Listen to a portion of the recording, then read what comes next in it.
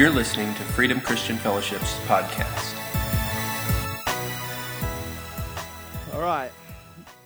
Well, go ahead and open up your Bibles to Nehemiah chapter 2. We're going to get there in just a second. We've been unpacking the book of Nehemiah.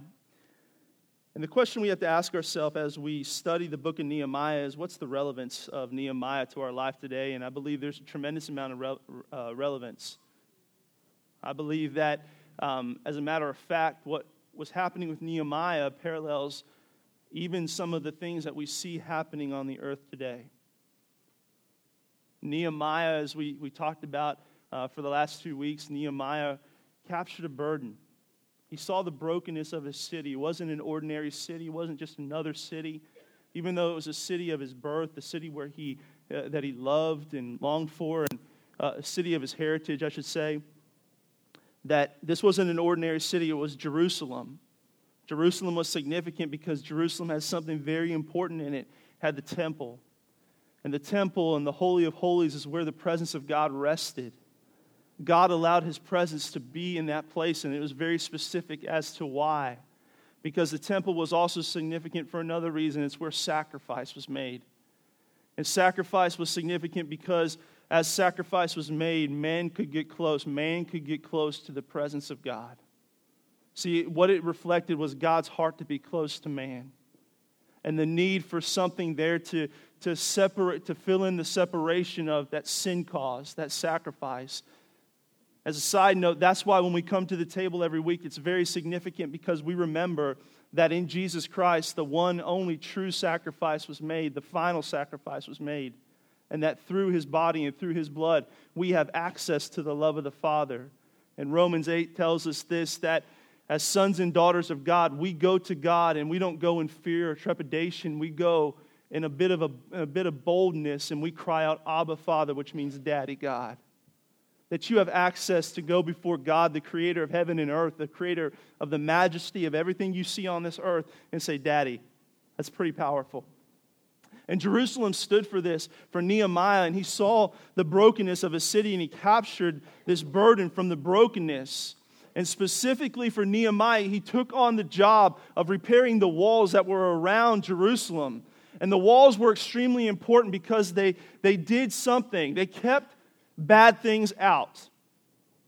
Now, do we identify with that in our country today? Do we identify with the need for walls? I'm poking a bit of a bear. Because the parallel with Nehemiah is not a direct parallel to build a physical wall in this country. Because the second thing that the wall did besides keep people out is it protected the presence of God, which had the ability to transform not just Jerusalem but the world, as we see today. And so in our country, when we look at the brokenness that's around us and the problems that we face, and there are many, and many of us, we may even have a bit of a burden for those things that we see. Like Nehemiah, we feel the brokenness. Just like Nehemiah, the reminder is that inside brokenness that God doesn't leave us there, but He calls us to be the hope of the world by carrying the love of Jesus. And as a people called by God begin to rebuild the walls of hope, the walls of redemption, the walls of freedom, that we in a very real way can bring transformation to our country. And just like Nehemiah, there's a need. There's a very real need. There's a war that's being waged. We see it today. But the way we fight the war the value of it comes into full view by understanding that the thing that we are protecting is the gospel of Jesus Christ and nothing else.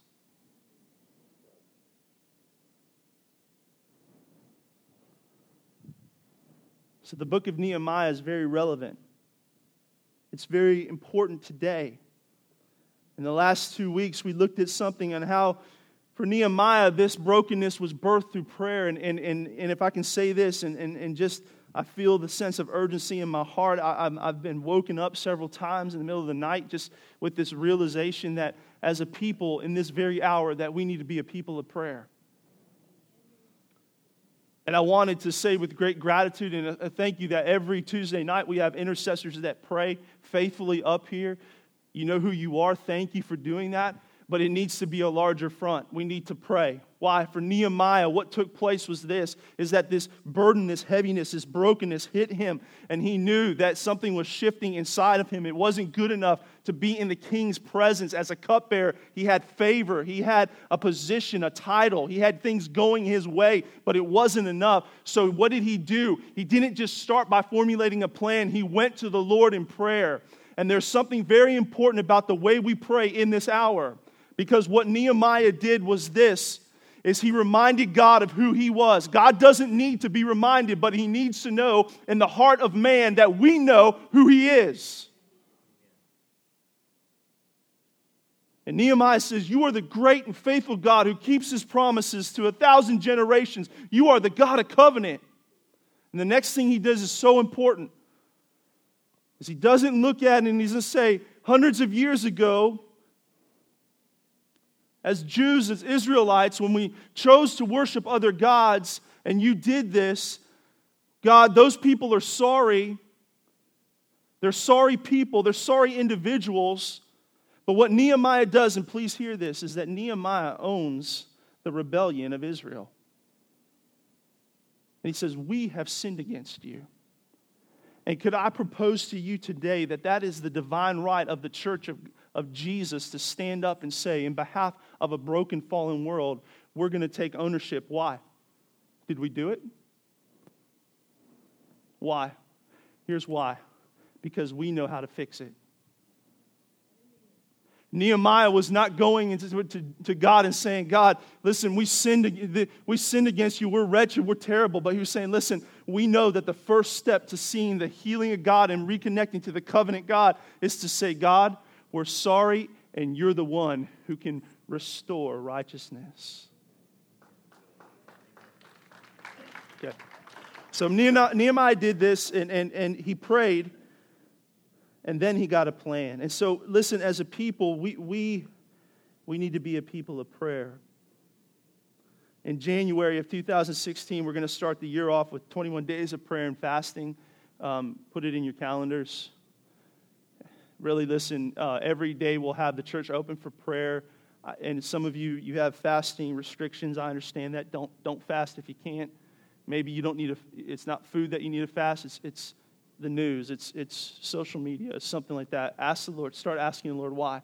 Because God is calling us. We're at a divine intersection, not just Freedom Christian Fellowship, but the body of Christ. We're at a divine intersection to say this is a time to pray. God wants to pour out his Spirit on our land in a very, very, very big way. That's Southeast Texas, that's the United States, that's this world. It's going to be birthed through prayer. It's going to be birthed through prayer. Okay.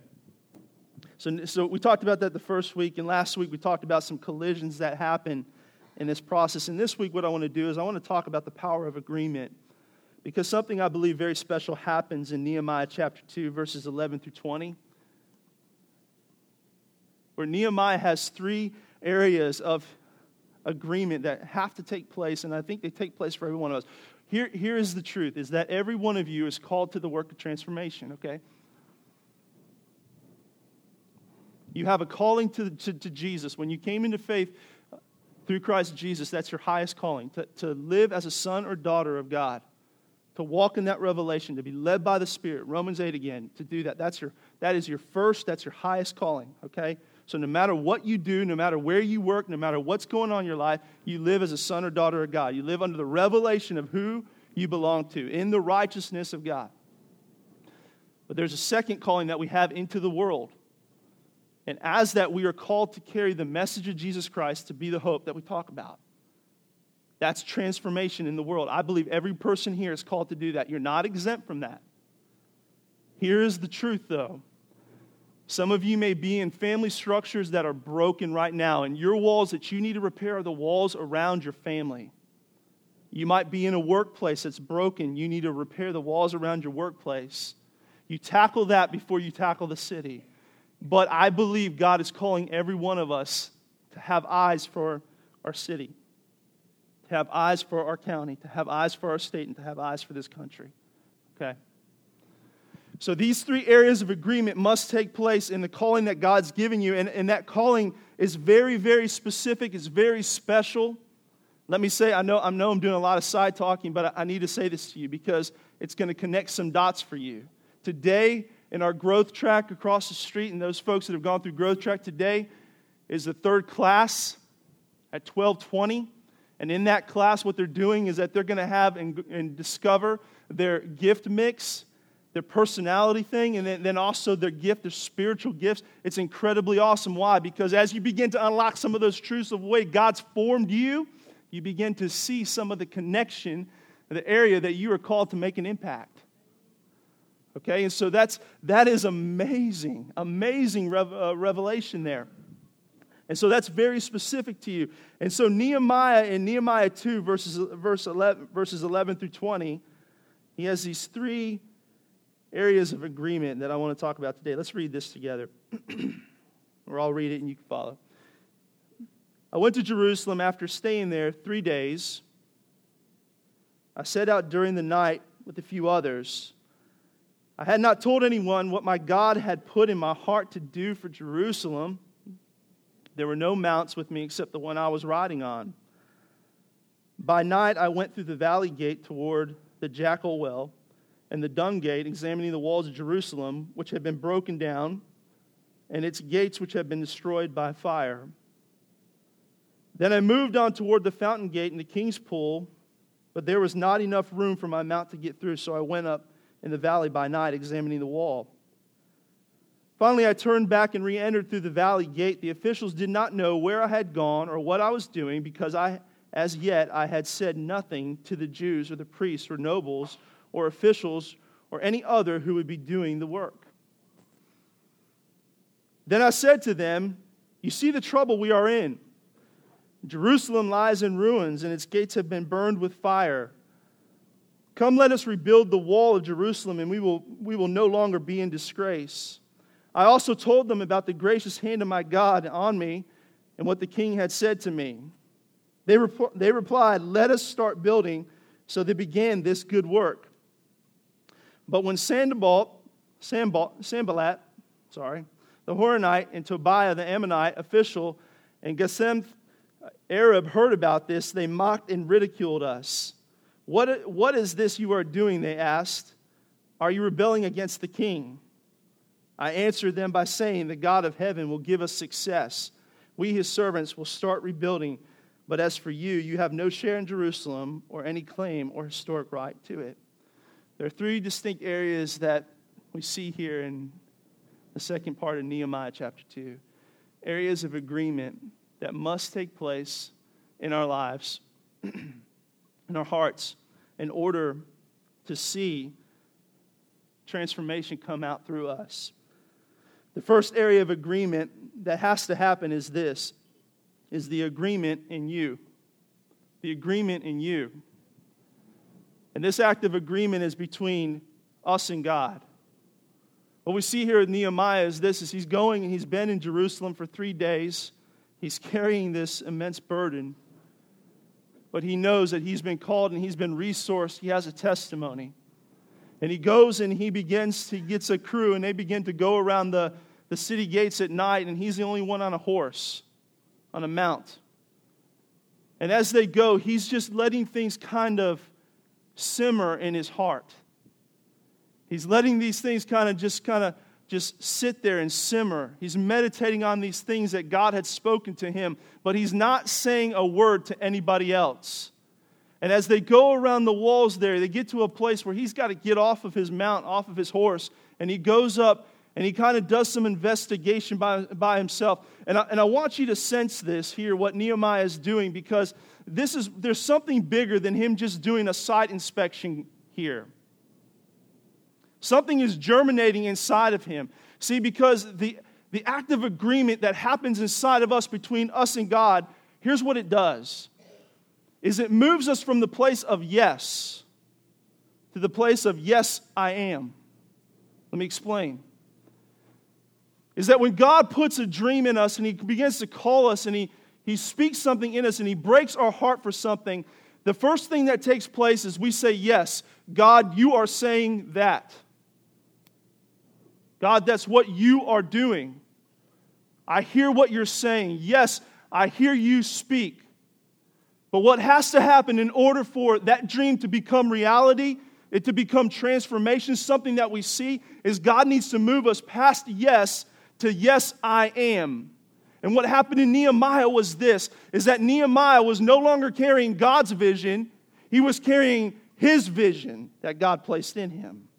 See, Nehemiah became the repairer. He wasn't Nehemiah the cupbearer anymore. He was Nehemiah the repairer of the walls of Jerusalem. He owned it because he came into agreement and it changed who he was. I believe with all of my heart that that's what was happening in Nehemiah as he was going around those city walls. And this is what has to happen in every one of us when God begins to birth a dream in us. When he begins to give us a picture of what our homes will look like when his Spirit begins to touch it and heal it, is that he wants to put us in the place where we understand that this is who we are. Let me give you another picture of this in the Bible, and it's a picture of Gideon in Judges 6 and 7. Here's what happens to Gideon. Many of us are familiar with the story, and we see this, that Gideon is a little bit timid. Angel of the Lord appears to him and says, you're a mighty man of valor, Gideon. And this came as a great surprise to Gideon because Gideon did not see himself as that. He was actually threshing wheat in a wine press. What a wine press was were these high walls that came up, probably could come up about this high. And he was ducked down low threshing wheat. Why? Because every time there was a harvest of anything, the invaders of Israel would come down, swoop down, and they would come and steal it and raid the cities. And so the angel of the Lord shows up and says, you're a mighty man of valor. And it's exactly the opposite of what Gideon was thinking. Matter of fact, Gideon in verse 15 of Judges 6 says, I'm the weakest. I'm from the weakest tribe. You got the wrong guy. It's not me who you're talking to. He's looking over his shoulder and like, who, me? You ever done that? You've ever been in that place? When God speaks to you, that you say, God, this couldn't possibly be me because it's too big of a dream. It's so big, much bigger than I can see. But see, there's something that's happening is that when God begins to deposit these things, he's calling us to become something. Not just say yes to him, but to become the thing he has called us to. And so what happens is that Gideon needs a little bit of proof. And so he offers up a sacrifice to God, and God consumes the sacrifice. And then God instructs him to go destroy the altar of Baal that his father had built. And he does it. And then we see a third proof where Gideon says, listen, I hear what you're saying, God. Yes, I'm beginning to believe this is you speaking to me. To go and to defeat the enemies of Israel. I'm hearing it, yes. But he says, I need some more proof. And proof 3 is this. He says, listen, I'm going to put a fleece out, a piece of wool out on the ground. And in the morning time, when the dew comes up, here's what I want to have happen. I want the fleece to be wet, but the ground to be dry. And so God does it. And still Gideon's not quite convinced, so he does a fourth proof. He says, I want the fleece to be dry this time, the next morning, and I want the ground to be wet so I can really know. What's the point? Gideon, in this place of agreement with God, he's wrestling with God, and this is this first act of agreement that we see in Nehemiah, we see in Gideon, and it happens in us when a big dream hits us. Pause. You were created to dream big. You were created to dream big. If I'm losing any of you because I'm talking about dreaming big, you were created to dream big. Take the lid off. Don't let age be your lid. Don't let resource be your lid. Don't let anything be your lid. You were created to dream big. Dream big. Okay? And this happens in every one of us. And Gideon was stuck in the place saying, yes, God, this is angel, God, this is you. Yes, yes. But listen to what happens to Gideon in chapter 7, verse 1. This is the I am moment for Gideon. Judges 7:1 says, early in the morning, Jerubbaal, that is Gideon. See, Gideon had another name. And all his men camped at the spring of Harod. The camp of the Midian was north of them in the valley near the hill of Moreh. Here's what's happening. Let me give you a little breakdown. You say, what does that mean? Here's what it means. Is that Gideon had a name change. You You know what Jerubbaal means? One who contends against Baal. See, all of a sudden, Gideon went from, yes, God, to this is who I am. I'm one who has been called to contend against Baal. I'm going to pull down the false idolatry that has plagued my nation and destroyed who it is and has harmed my nation. He became what God had called and spoken of him he was. And this is the first act of agreement that has to take place in our lives. How does this happen with us? This act of agreement happens when in our personal time with God. I'd like to tell you that it's this magical laying on of hands, and laying on of hands is important, but it doesn't happen that way. It can be started even through the gift of prophecy, and that's super important because that unlocks some things. But to become what God has called you, you have to wrestle with it in your personal time with God. We've got to be people of prayer. And we see the picture of this with Jacob. What Jacob did. What happened with Jacob? We see this in Genesis 32, that Jacob wrestles with God. And he wrestles with him all night long. And eventually, the angel of the Lord who's wrestling with him, he goes and says, listen, let me go. And he says, not until you bless me, not until you do something. And what happens next is amazing. Is that Jacob's name gets changed to Israel. And Israel means this, one who contends with God and humans and overcomes. One who will wrestle with and become the things that God is speaking about them. And it changed the way that Jacob, that Israel walked. God was forming a nation through him, trying to get this big thing through him. But something had to change. There had to be a name change. He had to own it. He couldn't be the guy. Jacob couldn't be the guy who ran from his brother, who fled from his destiny. He had to be the guy who was able to birth what God had created, which was a nation through him. And his name had to be changed. But he wrestled with God. And if we will spend the time in the bigness of the dreams that God's called us to wrestle with these things and become these things, they will change who we are. I believe with all my heart God wants to change some names today. I think God wants to take some of the old thinking off of us and say, this is who you were created to be. Begin to walk in this place. The second act of agreement is the agreement with others. Nehemiah got to the place where he couldn't hold it in anymore. And he began to share the vision that God put in his heart. He cast it in a big way. There's an important thing that has to happen whenever God deposits a dream, is that we need other people around us. And the stuff that God's put in our heart has to come out. And this is often the most scariest because we don't know what people are going to think as we begin to share the big things that God's called us to. But let me just give a little bit of peace that God is designing something. He's doing something behind the scenes. And when you choose to speak out the big things in your heart to the people around you that God has put around you. See, God's put people around you. People who love you. What happens is this, is that it gives courage and permission for people to dream. What if you, by releasing your dream, gave people the courage and permission to dream the dream that God put in their heart? This is what happened with Nehemiah. And Nehemiah realized also that God placed people around him that were like-minded, that thought the same way. And in your life too, God has put people around you. Watch. Look around you. Think about the people in your life. God's put like-minded people around you, and there's a reason why. It's not just alone for friendship. But as you begin to speak out the dream that God put in your heart, it's going to release permission for those people to dream, and it's going to be a source of encouragement for you. See, what happened was, in a picture of this is Elijah. I love this story. I want to read this to you. In 1 Kings 19.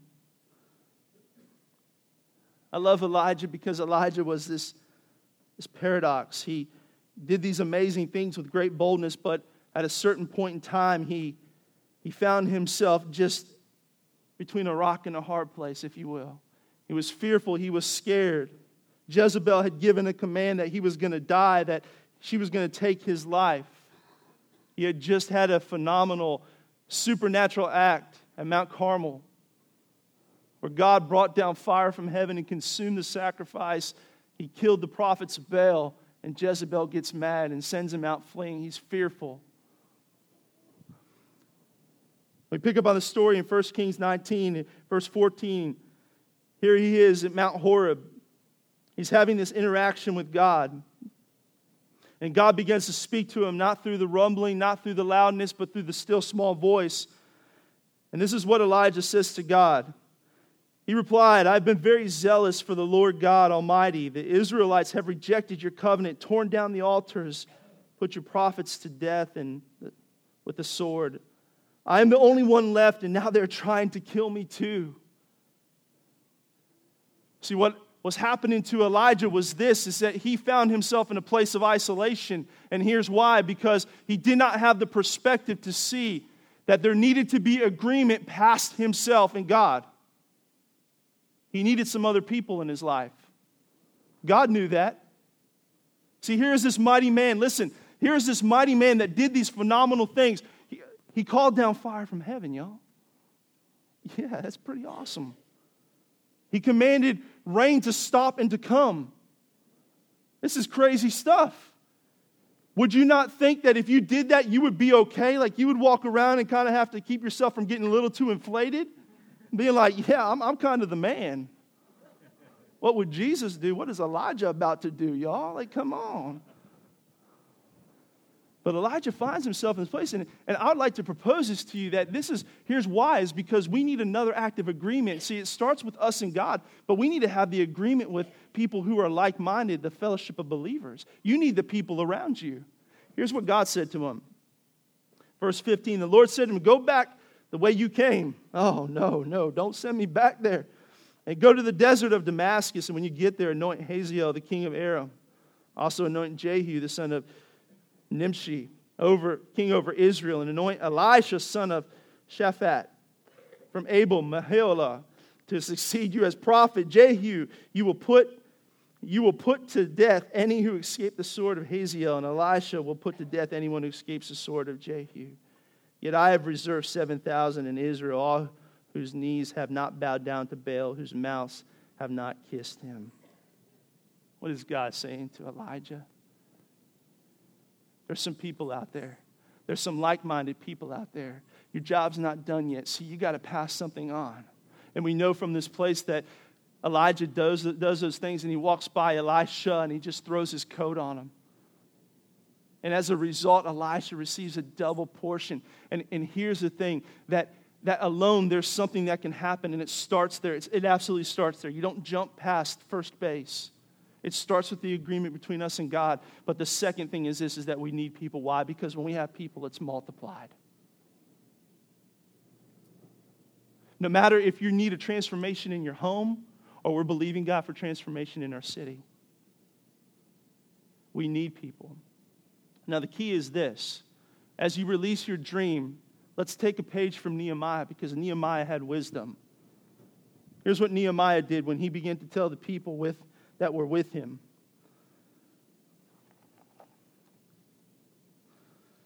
Nehemiah did two things that were very important. Nehemiah chapter 2, verse 17, "I said to them, you see the trouble we are in. Jerusalem lies in ruins, and its gates have been burned with fire. Come, let us rebuild the walls of Jerusalem, and we will no longer live in disgrace, be in disgrace. I also told them about the gracious hand of God on me and what the king had said to me." Here's what Nehemiah did. The first thing Nehemiah did when he released his dream is he gave a cause. He gave a cause. And when you have a dream, you need to ask the Lord for a cause. You need a plan. You need something that you can communicate with conviction that you believe in, the thing that moves you to the place of I am. When Nehemiah said that, he didn't get up there and said, "Guys, listen, here's what I'm thinking." I could imagine Nehemiah looked at him with his back to the city walls of Jerusalem, with them standing in front of him and saying, "Where have you been?" He looked at him and said, "Guys, do you see these walls? Do you see that they're broken down? Let's get together and let's build these walls so we don't stand in disgrace anymore. He gave a cause from a place of conviction that came from the Holy Spirit inside of him. But the second thing he did, and this is what throws it over the top, is he gave a testimony. He said, this isn't my plan, but I got to tell you about the gracious hand of God on my life. This is what God did before me. We're going to rebuild these walls because God hasn't called us to be a people of disgrace, but He's called us to be a testimony into the world. But here's what you got to know, is that we're not doing this in our own strength. See, God's already gone before us. He's already granted me favor with the king. And to prove it, I've got these letters and I've got the timber coming and everything's following up behind me. He gave a testimony. And this is the power of a testimony in your life when it comes to you releasing your dream and the connection that we have and what a testimony does to a group of believers. See, because you may be with a group of friends and there's something that you've been called to do, something that God is saying, listen, it's time to step up and do it. And as you release it, allow the conviction of the Holy Spirit to come out and let it rest on a testimony of what God is doing. You need a testimony. You need a testimony. You need a testimony. The last is this. Justin, come on up. And I think this is where some of you might be today, is the agreement over opposition. The agreement over opposition. Whenever there's a dream in your heart, you can expect opposition, but don't be afraid because the opposition that will hit you is not greater than the dream in you.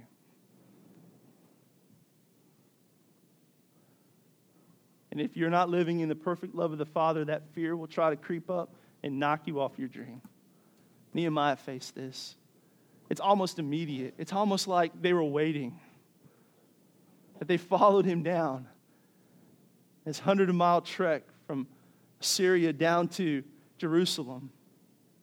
These guys that through the storyline that we're going to, as we go through the book of Nehemiah, we're going to see that they didn't leave Nehemiah alone. They harassed Nehemiah. But Nehemiah does something that sets the course for every other interaction that he has with conflict with them. And I believe it's a key for us today when it comes to this. Whether your conflict is coming from your thinking or it's coming from someone else or something else, your conflict may be coming from your perceived lack of resource to do what God's called you to do. It's handled the same way. Nehemiah does something that is just really, really huge. We see a beautiful picture of this with the story of Joseph. Joseph in the Old Testament in Genesis 37 had a big family. He was a big dreamer, somebody that God had a massive plan of redemption to use to not just save his brothers and his family, but to save the nation of Israel. And as a young man, Joseph had these dreams that he began to give out to his brothers. He had one dream where his brothers were like sheaves of grain, and they all bowed down to his sheaf of grain. They bowed down to him. His brothers immediately picked up on the context what was being said. He had another dream where the sun and the moon and the 11 stars all bowed down to Joseph, being his 11 brothers, his mom and dad. They all bowed down. Listen. And Joseph's brothers, they grew angry in their heart. There was a conflict. There was something coming against these dreams. We know the story. What happens? He gets thrown into the pit. He gets sold into slavery. Option one was kill him, but they opted against it. But here's what I want to focus you in on, because this is a key to overcoming and having agreement that is able to overcome opposition. And it stems from these first two places. Our agreement with God and having the fellowship of like-minded people around us. But I want you to hear Joseph's words at the tail end here. In Genesis 45, 4 through 7, after several interactions with his brothers, and they didn't know who he was. They didn't know that he was second in command of all of Egypt. They didn't know the favor that God had brought to Egypt through Joseph. They didn't know all this. They didn't connect the dots. They didn't know who Joseph was. But Joseph saw them, And finally, in Genesis 45, verses 4 through 7, it says this: Joseph said to his brothers, "Come close to me." When they had done so, he said, "I am your brother Joseph, the one you sold into Egypt." Pause just for a second. If we don't win the battle of agreement over the conflict that arises, this story goes out a whole different way.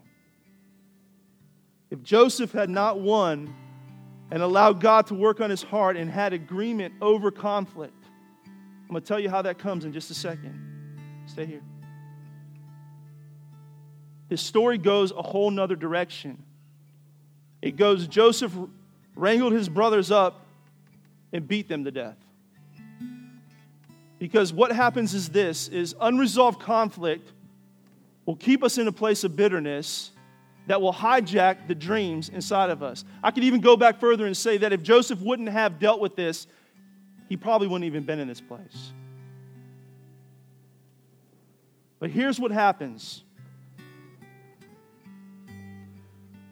Verse 5, "And now do not be distressed and do not be angry with yourselves for selling me here, because it was to save lives that God sent me ahead of you. For 2 years now there has been famine in the land. In the next 5 years there will be no plowing and reaping." Verse 7, "But God sent me ahead of you to preserve for you a remnant on earth and to save our lives by a great deliverance." See, what his brothers didn't know is those dreams were not just idle words of the smallest brother, youngest brother just being spoken out in arrogance, the favorite son being spoken out in arrogance.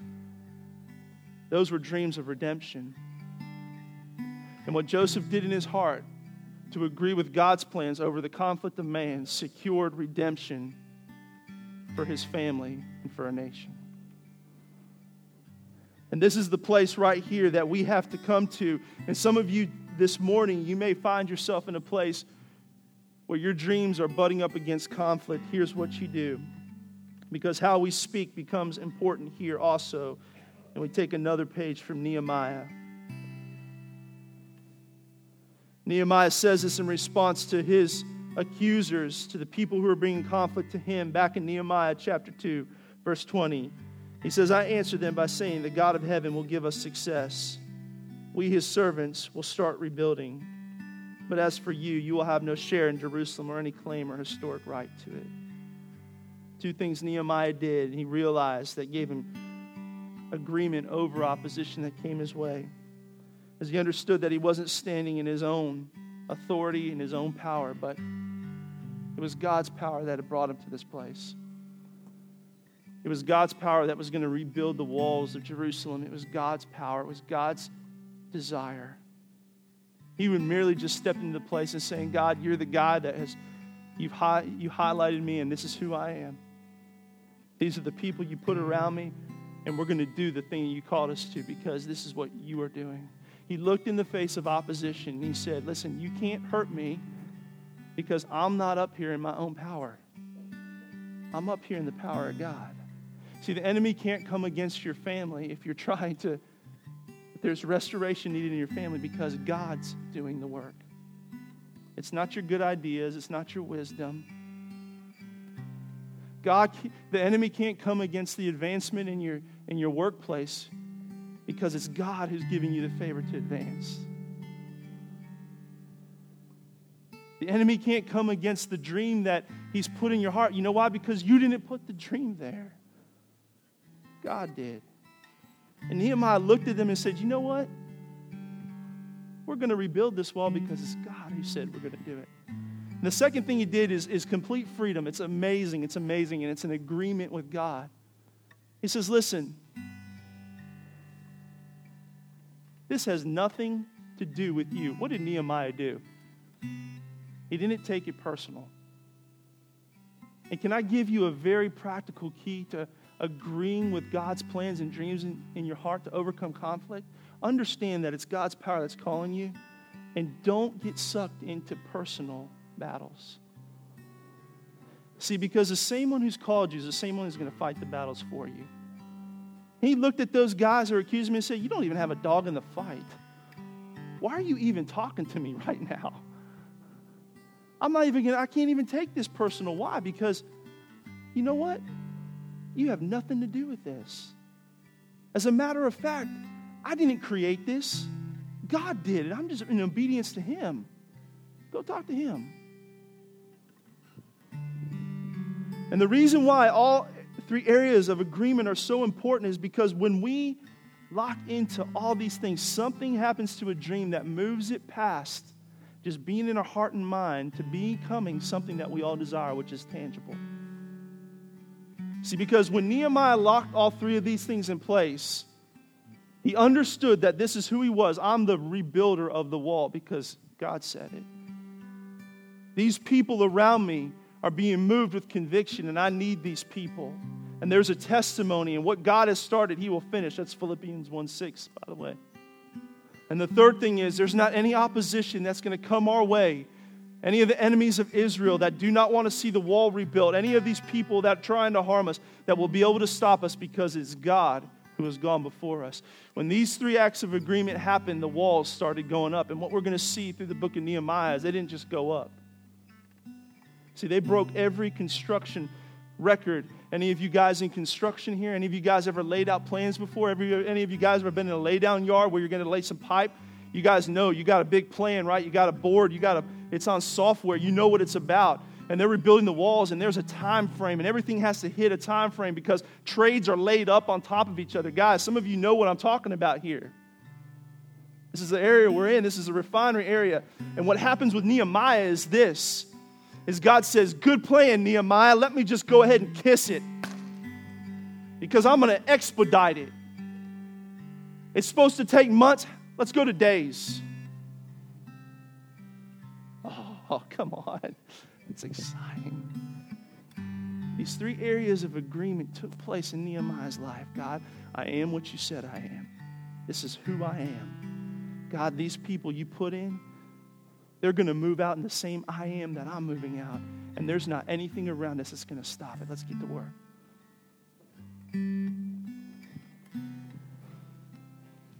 Let's pray.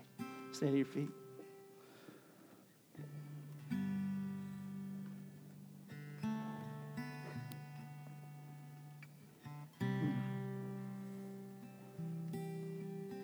Shane and Sonia, y'all come on up here. Shane and Sonia, y'all come on.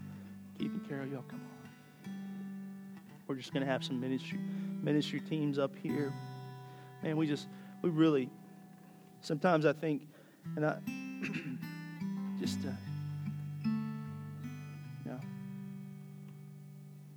there's a great dream in every one of you. God's doing a beautiful thing.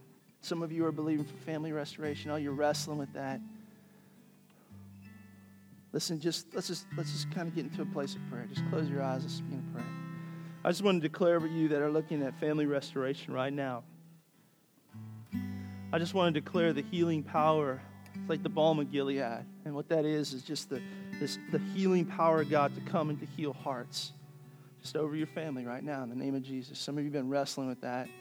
And you're fighting up against, you're kicking up against these things that you're saying, listen, I don't know how this is going to happen. What's going to change this person's heart? Listen, God is going to transform your heart first.